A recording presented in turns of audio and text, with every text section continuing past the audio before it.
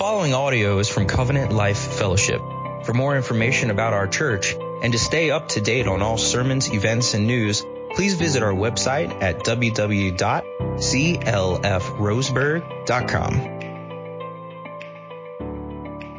You guys can hear me all right? Good morning. Thank you for that kind word, Dave. I appreciate it very much. Good morning, everybody. Isn't it exciting to see the changes? I mean, as a person that's a member here, to know that we're being thought of so critically, so lovingly, to be cared for, and everybody is willing to say, yeah, I want to do that. Welcome, Stan, Mel. We really appreciate you guys being on staff. I'm looking forward to being cared and led by you guys very much. It's a pleasure to worship with you guys today. If you have your Bible, your copy of God's Word, you can be turning to Psalm chapter 27, which will be where we will be camping out for today. While you're turning there, before we begin, I would like to ask for maybe a little bit of audience participation. It's Family Sunday. Kids, you're more than welcome to do this.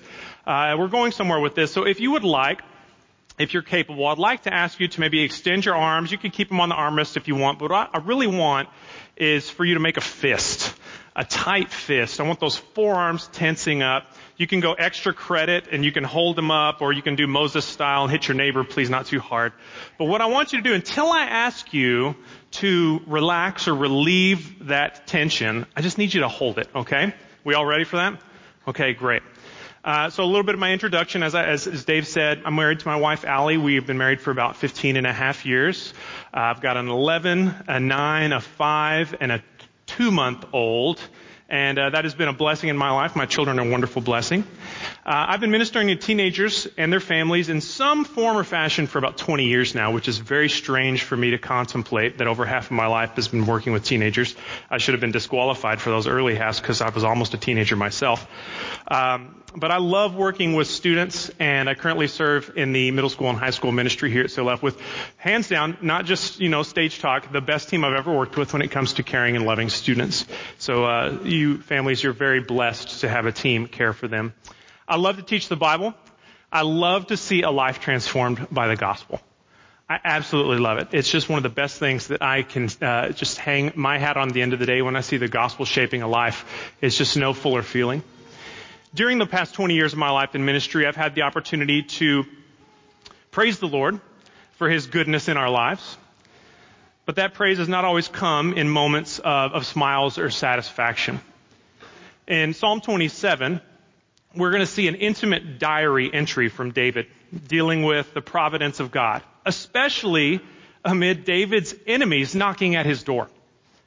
And my prayer for you today is that you would find kinship with David's attitude, his confidence, and maybe, just maybe, if I could be so bold, to find kinship with some of David's circumstances found here in this psalm.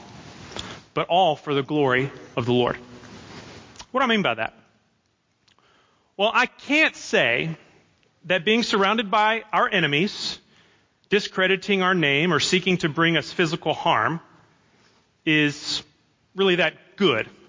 However, there is a trueness of faith and godly character shown in this psalm that I would desire for everyone here today. Just think, do you gain battle-tested confidence in the Lord without battle? Does one desire to run to the Lord's presence if they've never felt the peace of His embrace and the power of His mighty hand? Some of us here today are trying to form your very own battle plans.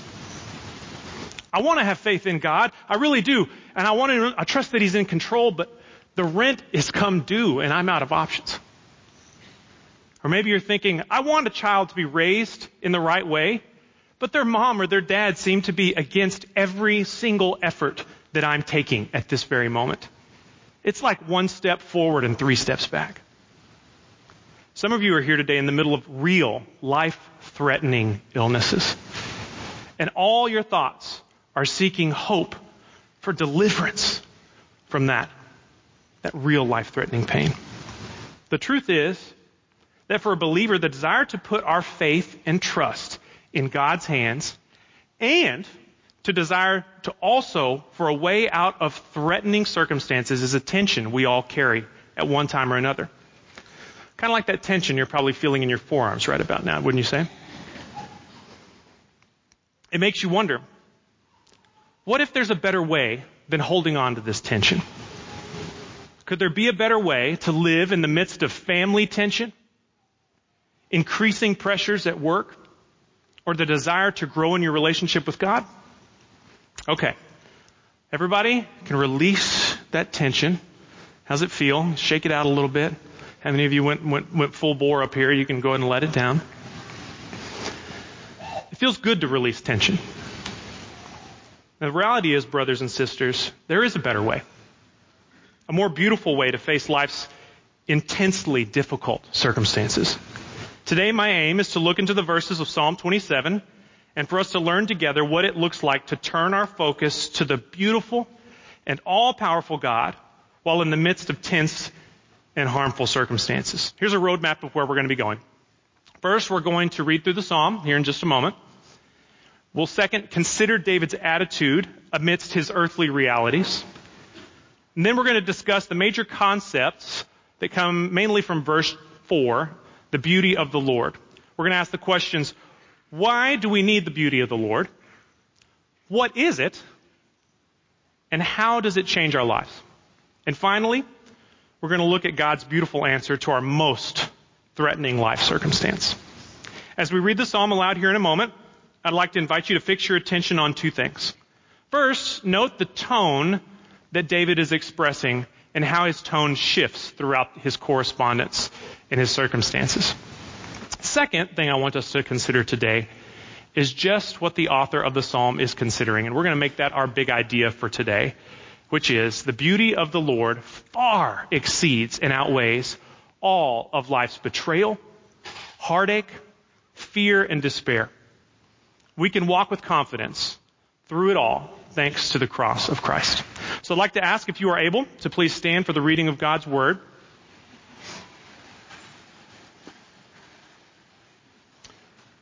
We ask you to stand here at CLF to show respect for the Word of God and to give proper honor and glory to it. So we appreciate you doing that.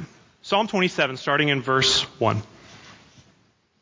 The Lord is my light and my salvation. In whom shall I fear? The Lord is the stronghold of my life. Of whom shall I be afraid? When evildoers assail me and eat up my flesh, my adversaries and foes, it is they who stumble and fall. Though an army encamp against me, my heart shall not fear. The war rise against me. In this I will be confident.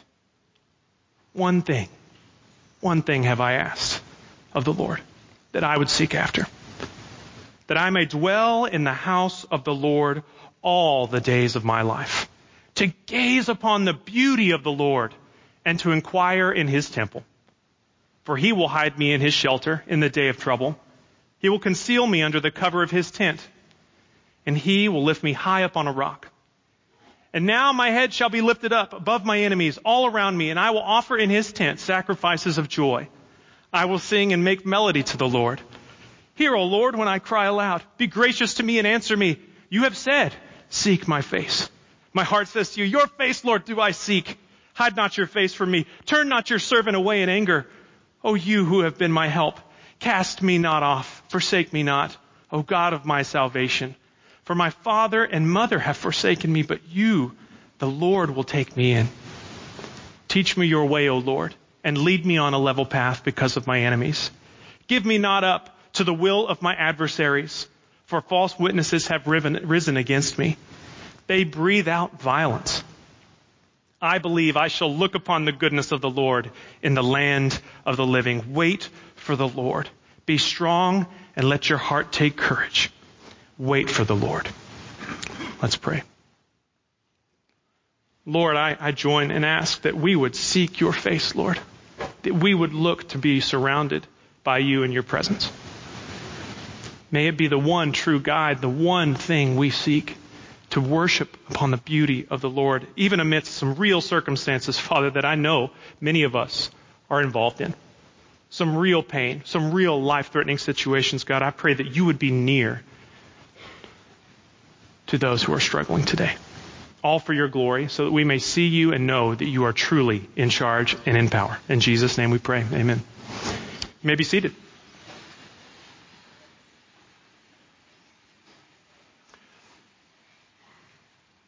So Psalm 27 is simply titled a Psalm of David.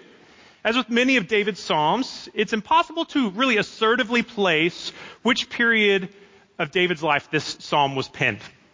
The psalmist speaks of trouble from David's adversaries, false witnesses against his account, violent men, all things David faced in his early life and in his middle life, and also in David's end of his life as well. I mean, lucky guy David, wouldn't you say?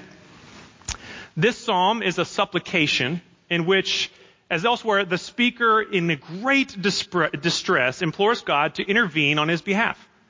Notable areas in Scripture that we can find in the Bible elsewhere are like in Psalm 86, verses 1 and 2. Incline your ear, O Lord, and answer me, for I am poor and needy. Preserve my life, for I am godly. Save your servant who trusts in you. You are my God. Or Psalm 102. Hear my prayer, O Lord. Let my cry come to you. Do not hide your face from me in the day of my distress. Incline your ear to me. Answer me speedily in the day when I call. Or even Jesus' prayer in the garden in Matthew 26, where he prays, my Father, if it be possible, let this cup pass from me. Nevertheless, not as I will, but as you will. If you're taking notes today by using our handout, you can get started here. When we came in, we hope you got a handout if you want one. We're going to talk about David's attitude in the midst of his earthly realities.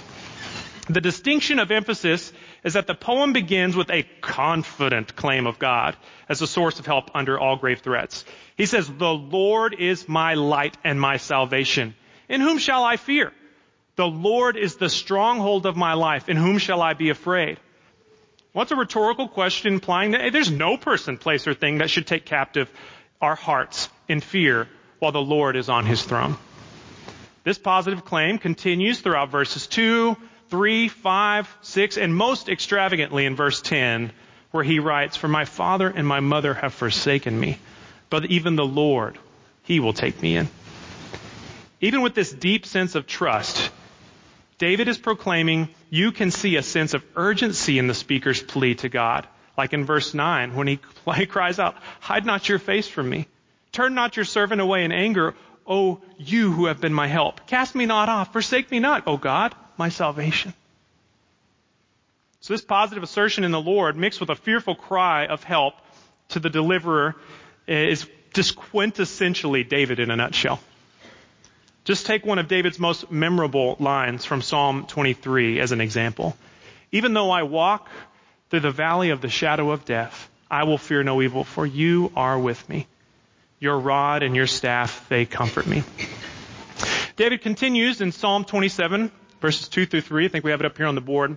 When evildoers assail me to eat up my flesh, my adversaries and foes, it is they who stumble and fall. Though an army encamp against me, my heart shall not fear.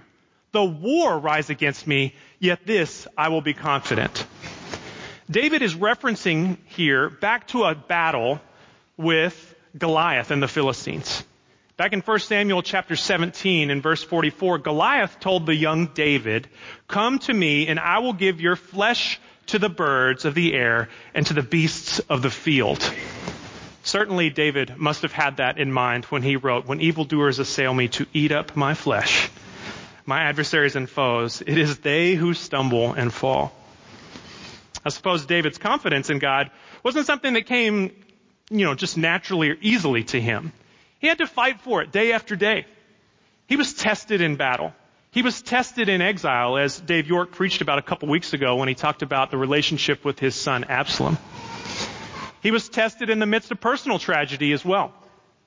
But through it all, he sought the Lord's presence that is safe, where he has experienced fullness of joy.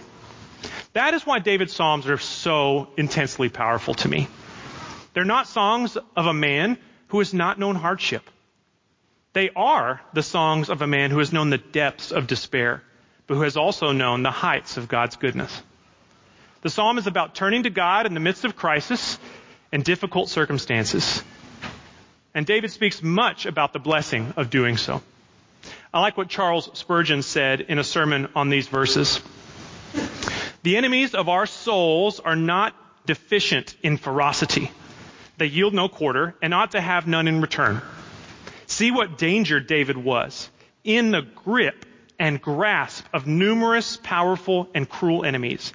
And yet, observe his perfect safety in their utter discomfiture. They stumble and fell. God's breath blew them off their legs. They were stones in the way which they never reckoned upon. And over these they made an ignominious tumble. What a word, right? This was literally true in the case of the Lord in Gethsemane, when those who came to take him went backward and fell to the ground.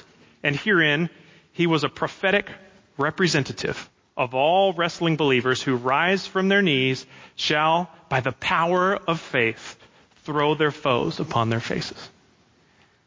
So when evildoers assail me and eat up my flesh, my adversaries and foes, it is they who stumble and fall, David says. Though an army encamp against me, my heart shall not fear. Though war rise against me, yet I will be confident. Have you been there? Have you been surrounded by people who mean you ill, who discredit you? Are you confident in the middle of real, gut-wrenching, tough life circumstances?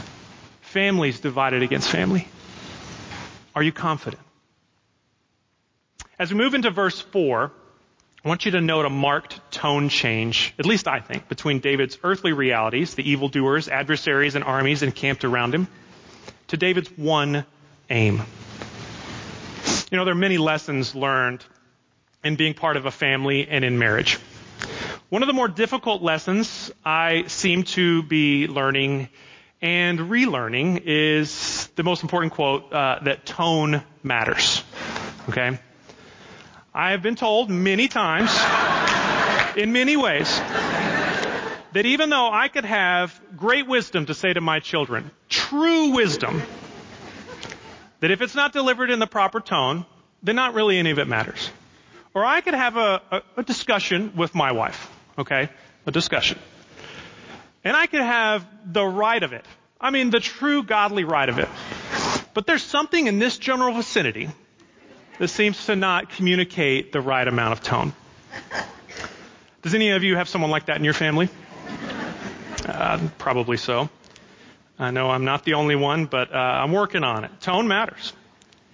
David's song of celebration suddenly turns to a contemplation, a tone shift in which he reflects the goodness and the greatness of God. But thankfully, his tone seems to soften or deepen. Looking back, let's look back at verse 4. One thing have I asked. I mean, think about this, guys, as we get into this. He is being surrounded by people who mean to murder him, who mean to discredit his name, tear him down, and this is where he goes. One thing have I asked of the Lord that I would seek after, that I may dwell in the house of the Lord all the days of my life, to gaze upon the beauty of the Lord and to inquire in his temple. 4, note the tenses of what God not is doing, but will do. It's not even happening yet in David's present. He will hide me in the shelter of his day of trouble. He will conceal me under the cover of his tent. He will lift me high upon a rock. And now my head shall be lifted up above my enemies all around me, and I will offer in his tent sacrifices of joy. I will sing and make melody to the Lord. In the Miles Coverdale, which is an old English translation, Coverdale renders verse 4 like this. One thing have I desired of the Lord. One thing I will require, that I may dwell in the house of the Lord all the days of my life, to behold the fair beauty of the Lord. The fair beauty of the Lord. I like that. But it begs the question, what is the fair beauty of the Lord? Well, we'll get into that pretty quickly in just a moment. David's conveying that the greatest joy in life is not found in the things of this world, but in knowing God and experiencing his presence. He's calling to mind heavenly realities, both past and present, and especially, as we just saw, those that are to come. Is that where you're finding your joy in life today? Are you finding your joy in your past, the good old days? Is it recalling to mind what God has done in your past? And that's good. What about today? Do you find a way to praise God today? How about in the future? How confident do we stand that knowing God is for us and already has visited that day and is fighting on our behalf? We come now to the heart of the message, the beauty of the Lord. So we're going to ask those three questions. Why do we need it? What is the beauty of the Lord? And how does it change our lives? Why do we need the beauty of the Lord? You see here a classic statement about prayer and contemplation, gazing on the beauty of God in the temple. But look at David's life setting in which he can be summarized when we look at verse 5. For he will hide me in the shelter in the day of trouble. He will conceal me under the cover of his tent. He will lift me high upon a rock. Gazing at the beauty of the Lord happens when? In the day of trouble. Should I be gazing at the beauty of God when I'm in my toughest circumstances? What is the day of trouble? Well, in verses 2 and 3, we see evil men attacking against him. That's trouble. Foes attacking him, discrediting his name, an army besieging him, and war breaking out against him. That's all bad. That's all trouble. That's all very big trouble. David was an ancient king and therefore suffered those kinds of things throughout his entire rule and even before his kingship. Now, I don't know about you, but I can't really relate to the troubles of a king. Can you? I mean, I don't have that kind of responsibility in my life. But maybe I can identify, and maybe you can identify with verse 10. For my father and my mother have forsaken me, but the Lord will take me in. What David is talking about here, from war to murder to abandonment, is the gambit of all human suffering. It's everything. So anything that you are facing this morning, any life circumstance that is pressing in on you, fits in David's emotion with you. Any problem, any position, any enemies in your life, they're addressed right here. What I like about this psalm is it seems to be in line with what Ernest Becker, a Pulitzer Prize-winning author, wrote some years ago when he said, I think that taking life seriously means something such as this. That whatever man does on this planet has to be done in the lived truth of the terror of creation, of the grotesque, of the rumble of panic underneath everything. Otherwise, it's false. That's a bit of an Oscar Grouch quote. I'm not going to lie to you. I mean, it's a little bleak. But in other words, Ernest Becker is saying, if you're really going to take life seriously, it means you have to acknowledge that there is real evil and real terror in life.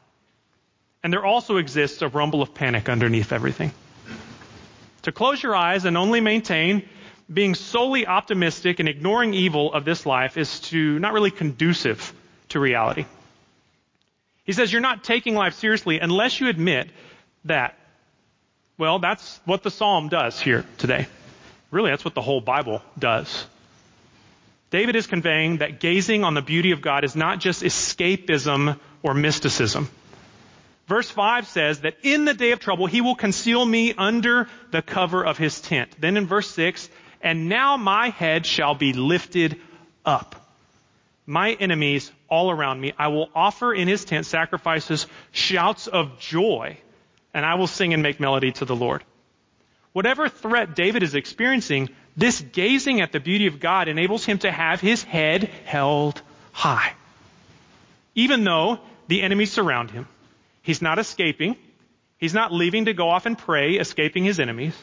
His enemies are all around him, closing in on him. But because his gaze is on the beauty of God, his head is up. Where are your eyes? Where is your chin, brother and sister? Are you fixed on the expectations of your boss at work or of what work of your job or your company demands? Is your gaze on the security and safety of your children? I realize that's tough. Raising 4 children and making sure that they're safe and raised in the right way, that can really draw my attention. Is your gaze fixed on the desire to just reach that next level of income? That will certainly, that's what's going to make everything better when I get to that part. When that increase comes. That's what's going to fix everything. Or is your head lifted up to gaze on the fair beauty of the Lord? David is showing us how to cope with life's difficulties and triumph over them while bringing glory to God. That's why we need the beauty of the Lord, because of the rumble and terror of everything in life. So what is the beauty of the Lord? In verses 7 and 8, David says, "Hear, O Lord, when I cry aloud. Be gracious to me and answer me. You have said, seek my face. My heart says to you, your face, Lord, do I seek. Your face, Lord, do I seek." Okay, that seems like an easy concept to understand, but a difficult concept to put into practice. Don't you agree?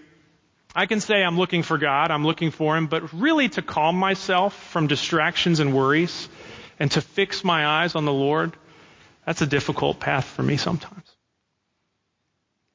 The language in the Bible of seeking God's face is not just to know God, but to have an experience of His presence. The word face is the same word as presence. So if you've ever read a text in the Old Testament where they say that they came into the presence of the king or what have you, there's no abstract Hebrew word like we have in the English for presence. It's face to face. Panim is the word in Hebrew. So for David, to use the word face here implies talking to God as though he knew Him intimately, face to face. It's not just to believe in God in some general way, but rather to experience a real reality, a real presence of God in your soul and in your heart. Now David is saying, I want to actually experience your presence, Lord. Elsewhere in the Bible, people like Isaiah in Isaiah chapter 6 experience the presence of God, and it is an experience of God's holiness or an experience of His glory. In Ezekiel chapter 1, there's a description of the overwhelming glory of God. But that's not exactly what David is describing here. David says, I want an experience of your presence so that I can just gaze upon your beauty.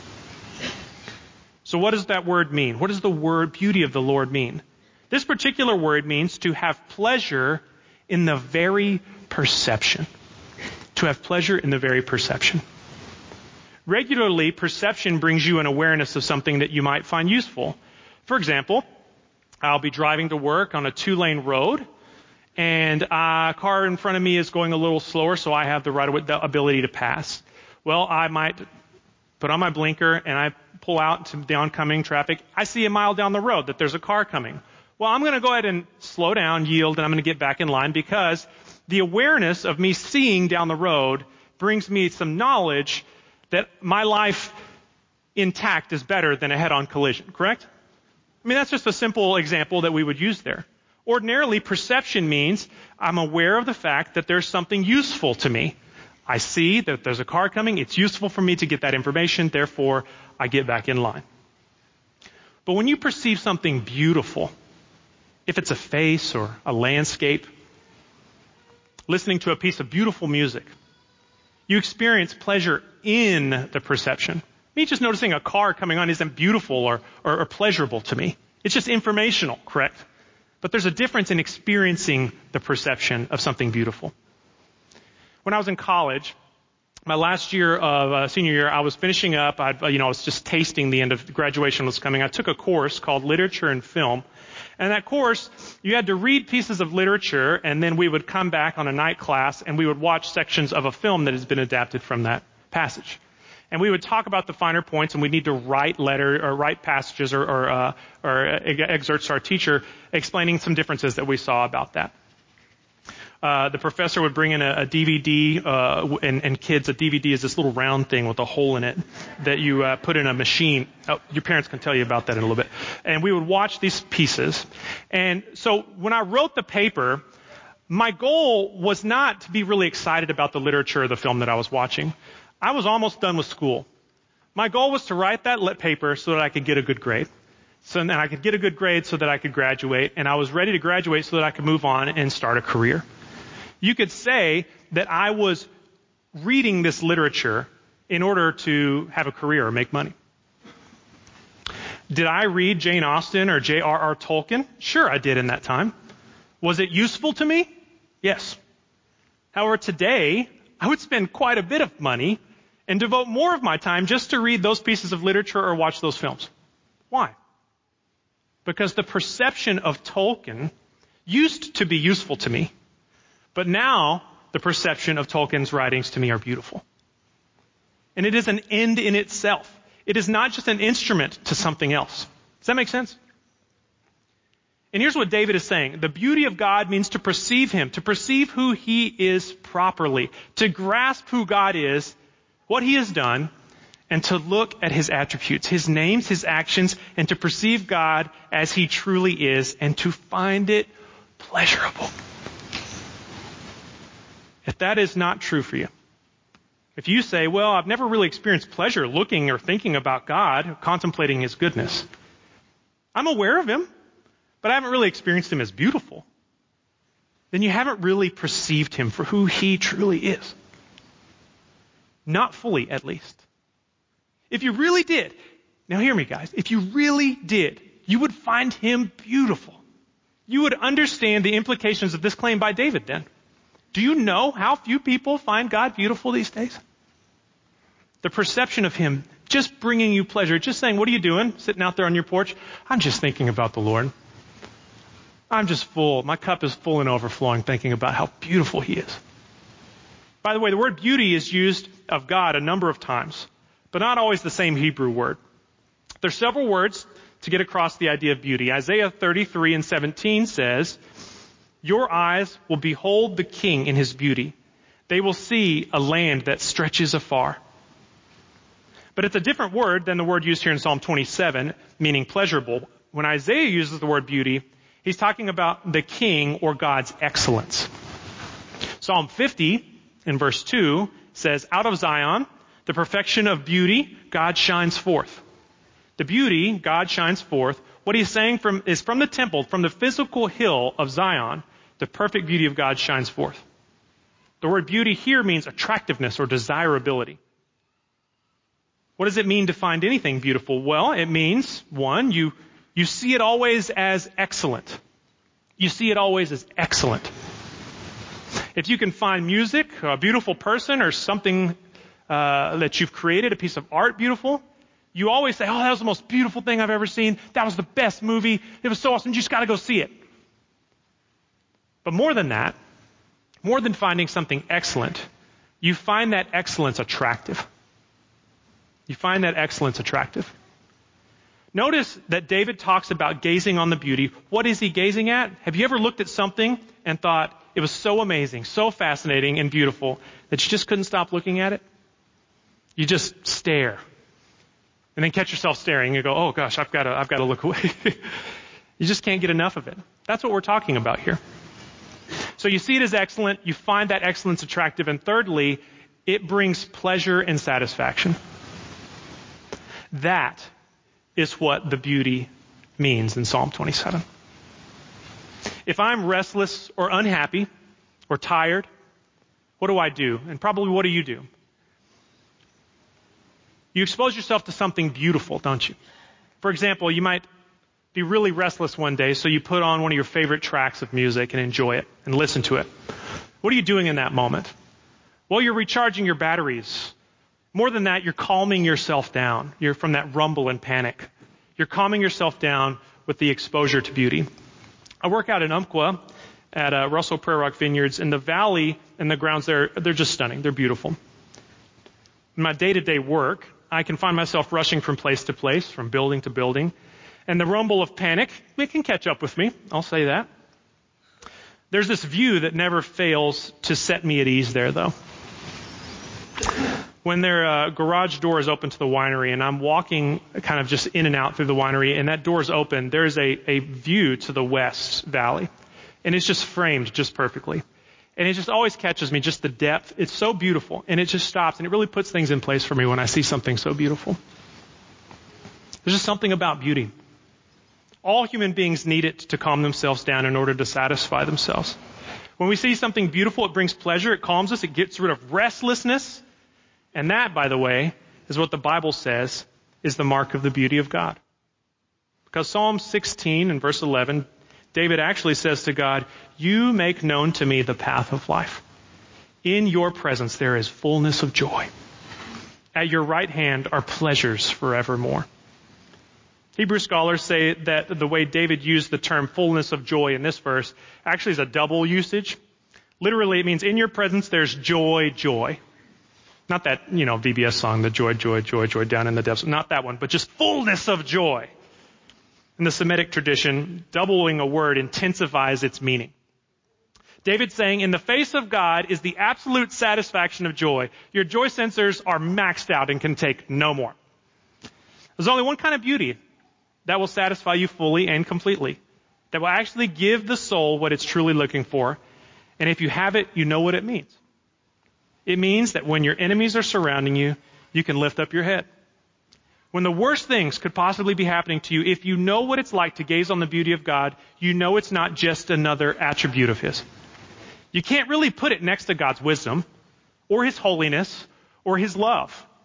It's not just one more attribute of God.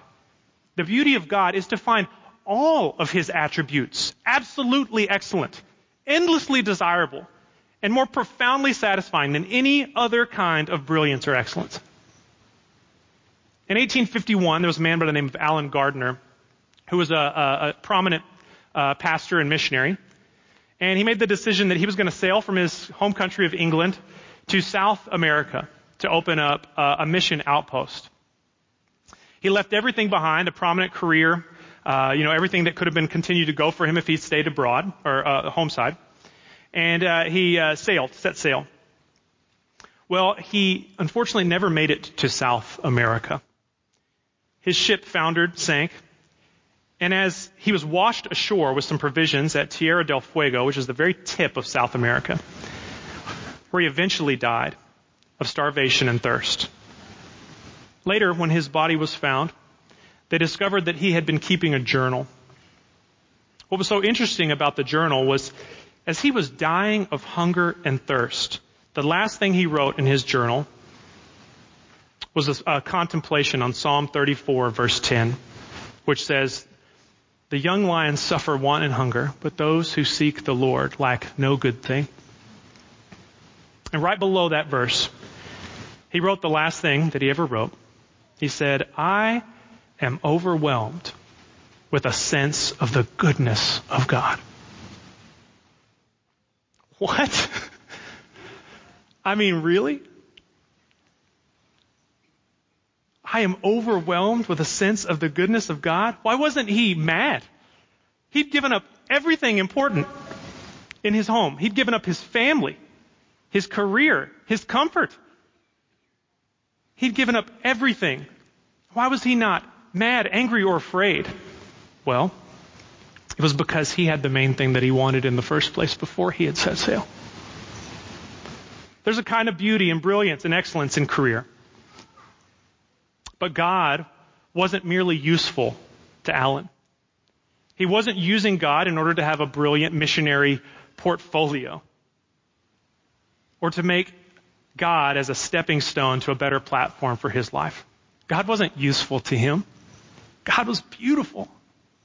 And he had the main thing he wanted. Consider your life right now.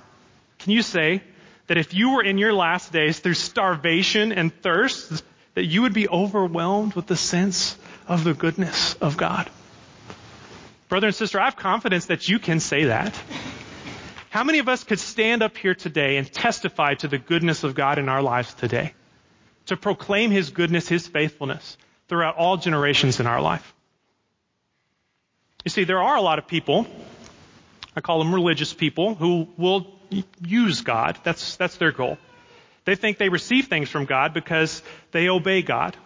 So when they get things, they serve God more and more just so they can get more things from God, and the cycle continues. But Christians, true Christians, we serve God to get God. He is the one and only object of our affection, just to please Him, just to delight in Him, just to get close to Him, because God is the one thing, that one thing I have asked of the Lord. Alan Gardner learned to die with his face up because nothing else could face him after seeing the beauty of the Lord. So we've covered why we need the beauty of the Lord. What is the beauty of the Lord? And now it brings us to the final question. How does the beauty of the Lord change our lives? I'm going to give you the answer right out the gate. The answer is, you've got to go to the temple. You've got to go to the temple. Notice how often David says in this very psalm, verse 27. Look back at verse 4 in Psalm 27. He says in the first part of verse 4, that I may dwell in the house of the Lord. And then the last half of the verse, to inquire in his temple. Verse 5 at the end, conceal me under the cover of his tent or his tabernacle. And then later, next verse over, I will offer in his tent. Now, there are a number of people that I've encountered over the years who push back against the idea David puts forth here. They say, in ancient times, in ancient Israel, there were people, they were superstitious, and, they had to make sacrifices in the temple, so that's obviously why they would go and they would inquire in God's temple. Living in the Pacific Northwest for many years, I've heard, I don't need to go to church on Sundays. The mountains and the trees, that's my cathedral. That's where I meet God and see his beauty. Well, you know what I think about that? I think it's misguided. Sure, the heavens declare the beauty of the Lord. There is no doubt about that. Even Scripture testifies to it. I have no argument with them there. But where I am confronted with others who write in Scripture, other biblical writers like in Psalm 84 and verse 3, where it says, even a sparrow finds a home and the swallow a nest for herself, where she may lay her young at your altars. O Lord hosts, my King of my God. God created animals even to be drawn to his presence, guys. Psalm 65 and verse 4. Blessed is the one who chooses to bring near, to dwell in your courts. We shall be satisfied with the goodness of your house, the holiness of your temple. See, the Bible over and over again in the Old Testament says the place you're going to see beauty of God is in the temple. Of course, you can see the beauty of God outside. Absolutely. But mainly you're going to see the beauty of God at its most intense, at its ultimate, at its most magnificent expression in the temple. So it begs the question then, for us today, what's the temple? The Old Testament, the Israelites were given instructions to build the tabernacle, a sort of mobile temple, which was used for sacrifices to please the Lord. And later on, God gave them instructions to build a temple in Jerusalem. In the temple shown behind me, a cross-section, there was a section for priests to make sacrifices, especially in the Holy of Holies. There was the Ark of the Covenant placed there, and over the Ark of the Covenant was a gold slab and an area called the mercy seat. One day a year, the high priest brought the blood sacrifice atoning for the sins of the people to the Holy of Holies and spread the blood over the mercy seat. What do we know about that? Well, we know this. God says that is where my presence will appear. What is the glory? The glory cloud of God, which is called the Shekinah, which was the same pillar of fire by night and the pillar of cloud by day that led the Israelites out of Egypt. The Shekinah glory. It was the very presence of God when he was in the tabernacle. And so when the tabernacle was established, and then later the temple was established, there was a Shekinah. Kids, do you remember what happened whenever the temple was established? You remember what happened when they finally made all the sacrifices? What was the next thing God did? He filled the presence of the temple so much so that they could not even stay in the presence of the Lord. It was so full. It appeared over the Holy of Holies, and over the Holy of Holies in particular, God said to them, I will speak to you over my mercy seat. I will appear to you over the mercy seat when the blood is sprinkled for the atoning sacrifice. That's what my beauty is going to be shown. Yes, you can see my beauty in the ocean. Yes, you can see beauty in forests and mountains. But my beauty, God says, is not as evident in creation as it is in redemption. Therefore, in the Old Testament, the beauty of God appears over the place of sacrifice. That's weird. I'm going to a place with this. Why would we be talking about the beauty of the Lord and tabernacles and temples and places of sacrifice? Well, centuries later, Jesus is having a conversation and a discussion with a Samaritan woman at a well. In John chapter 4, she says this to him, starting in verse 20. She says, our fathers worshipped on this mountain, but you say that in Jerusalem is the place where people ought to worship. Jesus said to her, woman, believe me, the hour is coming when neither on this mountain nor in Jerusalem will you worship the Father. You worship what you do not know. We worship what we know, for salvation is from the Jews. But the hour is coming and is now here when the true worshipers will worship the Father in spirit and in truth. for the Father is seeking such people to worship him. Did Jesus say, oh, don't be superstitious? You can worship God anywhere. No. He also did not say to the Samaritan woman, you have to go to Jerusalem. What did he say? He said, the hour is coming, but it is now here when true worshipers will worship the Father in spirit and in truth. What is Jesus saying? Well, what he was saying was, a time is coming and is now here that something new is happening. It's changed so that anyone can see his beauty in other geographical locations than just the temple. What Jesus was saying was about to happen? Well, it was Christ. It was Jesus' mission that was about to happen. This is where we come to our last point, God's beautiful answer to our most threatening need, our most ultimate need. What was Jesus going to do? Well, Paul wrote in Philippians to tell us that even though Jesus was the Son of God, he was equal with God, which means he was as glorious as the Father, as beautiful as the Father, yet he emptied himself of that glory. And in Isaiah 53, a great prophecy about the coming Messiah, talking about Jesus as the coming and suffering servant, Isaiah puts it very starkly in verse 2 where he says, he had no form or majesty that we should look at him, no beauty that we should desire him. He was despised and rejected by men, and he was esteemed not. So Jesus came very unbeautifully and unbrilliantly. He wasn't marked by excellence. He wasn't a great philosopher. He wasn't a general, as many expected him to be. He wasn't a beautiful looking person. It says he had no beauty or majesty to attract us to him. And even it gets worse than that because something else must have happened in Isaiah 53 when it also talks about the suffering servant like this.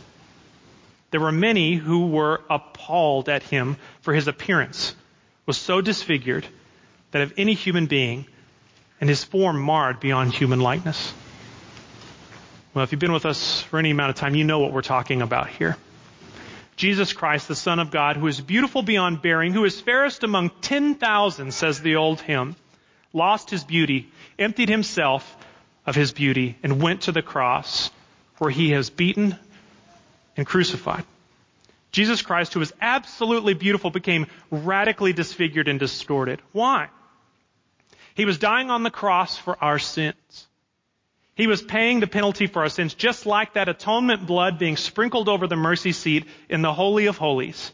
Jesus Christ on the cross got the curse that we deserve. He became disfigured. He became marred. He became subject to decay. Jesus Christ did all of that because when he died on the cross to pay for our sins, the Bible says that when you believe in him, everything that Jesus Christ has done is now transferred to us as merit. We get the credit for what he did. He gets the punishment we deserve. We get the credit for what he did, which means that in the eyes of God right now, those who put their faith in the Lord, you are beautiful in his sight. You are perfect. Legally, you are beautiful. Your sins are taken away. And someday, as we're told in Ephesians chapter 5, that Christ, our true husband, who is washing us and cleansing us, not only will make us beautiful in the eyes of God, but also will be made beautiful in each other's eyes as well. We will be spotless, perfect, gorgeous. Jesus Christ lost his beauty and became disfigured so that we, who are spiritually ugly and disfigured, could become absolutely beautiful. So I ask each of you this question today. How does that hit you? How does seeing what the real beauty of the Lord did for you to be made truly beautiful in God's eyes sit in your soul? Do you find that truth to be useful? Like a car in oncoming traffic? Or do you find it to be altogether excellent, endlessly desirable, and more profoundly satisfying than any other kind of brilliance or excellence? It's more beautiful than a mountain. It's more beautiful than the ocean. It's more beautiful or stunning and worthy of your gaze than any other earth-shaking crisis in your life. For David in Psalm 27, the beauty of God happens over sacrifice. To come to God at our great and matchless King and let go of the tension we hold between trusting him and the cares of this world which so easily entangle us. We're here to declare today that the beauty of God still happens over the place of sacrifice. the sacrifice of our Lord Jesus Christ. Thanks be to God. There's nothing more beautiful than that sacrifice. Not a mountain, not an ocean, nothing. His love is excellent. His beautiful and worthy of praise. His love is attractive. There's nothing more attractive than that love. And finally, his love is satisfying. And it will put you at rest, even in the middle of the most threatening situation you could be in. As you get older and lose the beauty that you once had, maybe we've put on a little extra pounds, or we've lost some of those rugged, handsome features of our teenage years. You had it and you strive for excellence and you've not as good as you wanted to be. You know you're trying to prove yourself. I'm reminded of what Psalm 90 and verse 17 says. Let the favor and beauty of the Lord our God be upon us, and establish the work of our hands upon us. Yes, establish the work of our hands. The more you see the beauty of what Jesus Christ did for you, the more that you relax and you are calmed by it. And the more peace you get, the more we can say, it is your face, Lord, I will seek. And then we can harmonize in verse 13 of this psalm, as David said, I believe that I shall look upon the goodness of the Lord in the land of the living. Let us pray.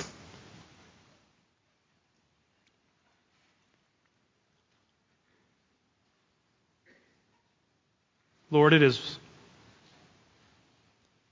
so humbling to be in your presence. You are altogether worthy and beautiful and worthy of praise. God, it's also a hard tension to hold because we want to look at your beauty. We're drawn to beauty, and what could be more beautiful than you? Yet you know our hearts, O Lord. We're prone to wander. We're prone to worry. So, Lord, I pray that you would meet us in our need, in our deep desire. May we call to mind the confidence of those who have gone before us, like David. The confidence of our Lord and Savior Jesus Christ in the garden when death was before him. The confidence of our own lives that we have seen you come to our aid in times of trouble. May we say we will worship in your house. We will worship in the temple. And yet, God, you have provided even the best way for the temple to be made accessible through the gift of your Holy Spirit, so that we would be the living temple that worships and builds up a house of praise to you, Father. I pray that as we close this time of worship together today, that you would be honored and seen as so beautiful and worthy of every single ounce of praise, because you are good and excellent and you are pleasurable. Amen. This sermon has been proudly given in response to cherishing the gospel of Jesus Christ. Be sure to check out our YouTube channel and subscribe to watch all our sermons online. For more information about Covenant Life Fellowship, visit us on the web at www.clfroseburg.com.